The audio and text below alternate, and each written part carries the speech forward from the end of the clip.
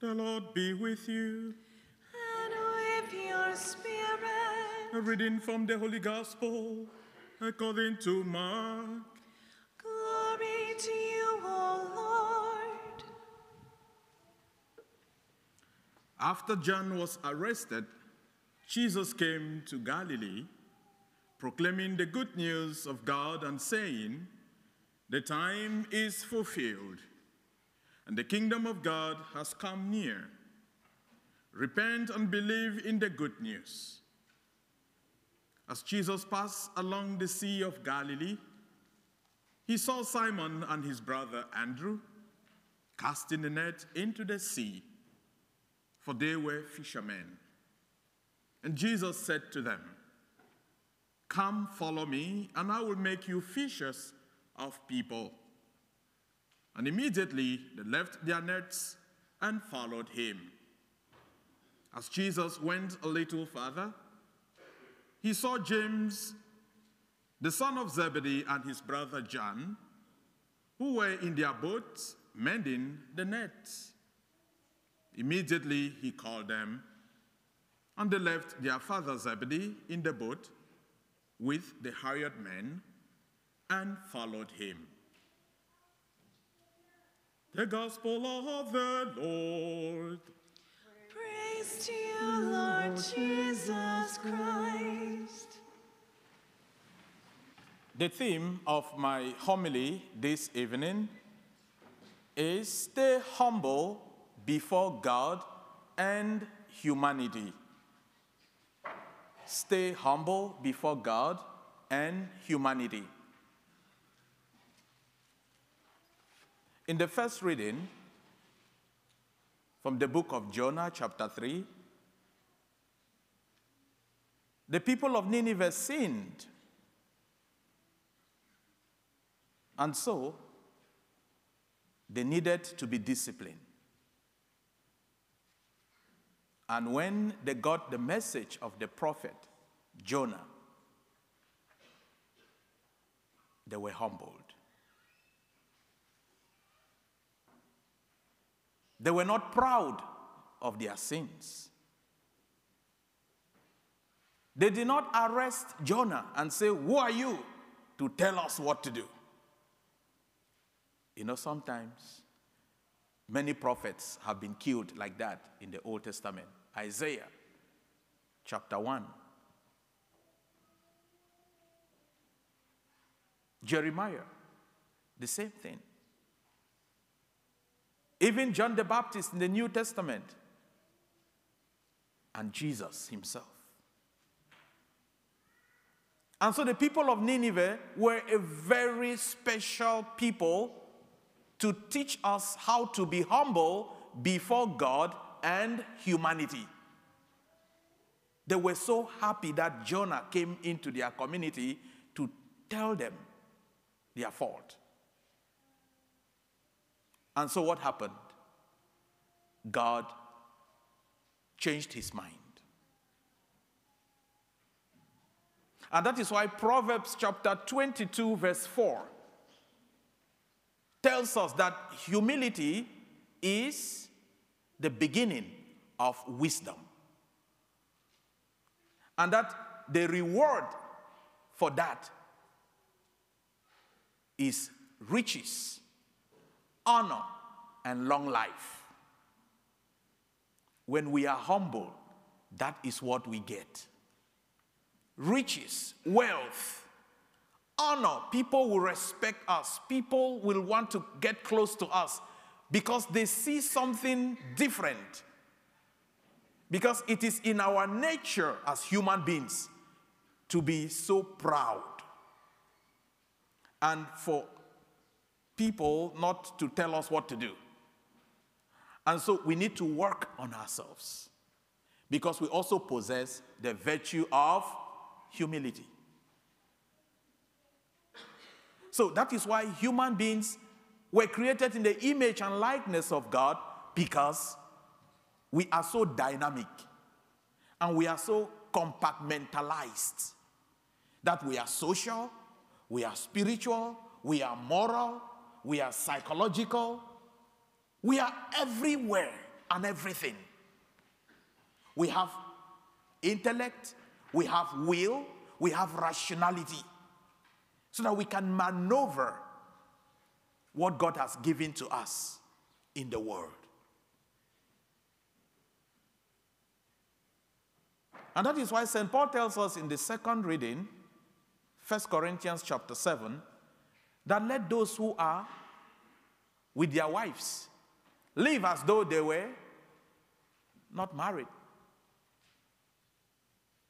Those who are with their husbands, just live as though you were not married. Those who mourn, live as if you were not mourning. Those who rejoice, live as if you are not rejoicing. Those who buy stuff, men and women who are into business, that live as though you had no possession. And those who deal with the world, live as though you are not dealing with the world, because the end is near.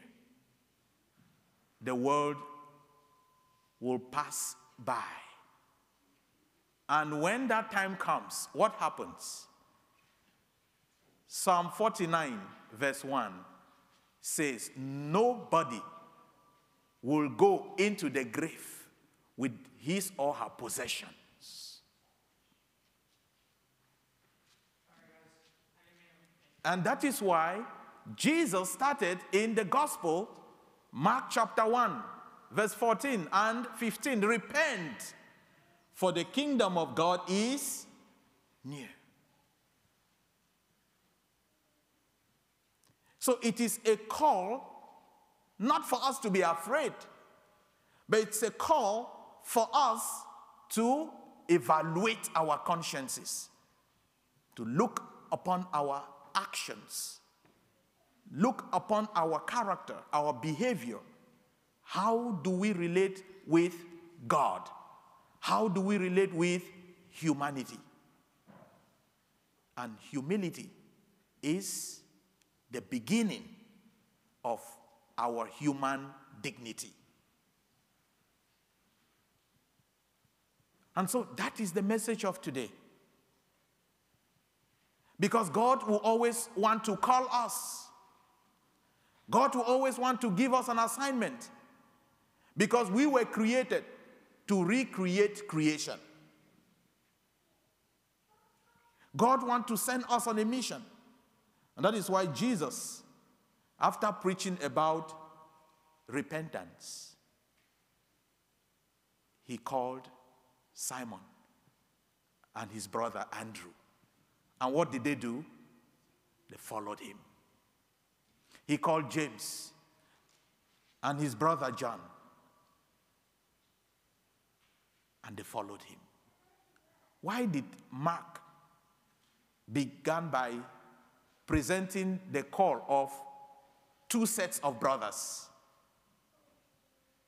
That is to prove to us that heavenly race is not just for one person to get there. Get your brother, get your sister. Don't go alone. Try to involve your immediate relatives, because charity begins at home. That was why Mark's gospel started with the call of Jesus, two sets of brothers. And so Jesus did not call these men because they were holy. He didn't call these men because they were righteous. He didn't call these men because they were so rich, or because they were so influential, or so handsome. He called them because they were humble, ordinary men. And that is why we have to look into ourselves. Humility is the center of a true Christian. And when we are humble, we inherit the earth. and we inherit heaven. When we are humble, we draw many people to ourselves for the Lord. When we are humble, we are courageous because we have the Spirit of God in us. And that is why 2 Timothy chapter 1 verse 7 tells us that the Spirit God has given to us is not a spirit of fear or timidity, but it is a spirit of power, of courage, and of love. And to crown it all, self-control.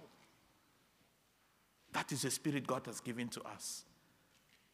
So when we are humble, we possess these things. And that was why Mary is the model of humility. And so she was chosen to be the mother of God. So are we ready to search our consciences and ask ourselves, how do I relate with myself? What's my relationship with my brothers and sisters? With those I'm working with those who are helping me in one way or the other? That is the message. Do we want to be like the Ninevites? Or do we want to be like the scribes and the Pharisees, who instead of repenting, accused Jesus and condemned him to death? So let us pray that the good Lord will help us to be humble before him and before humanity.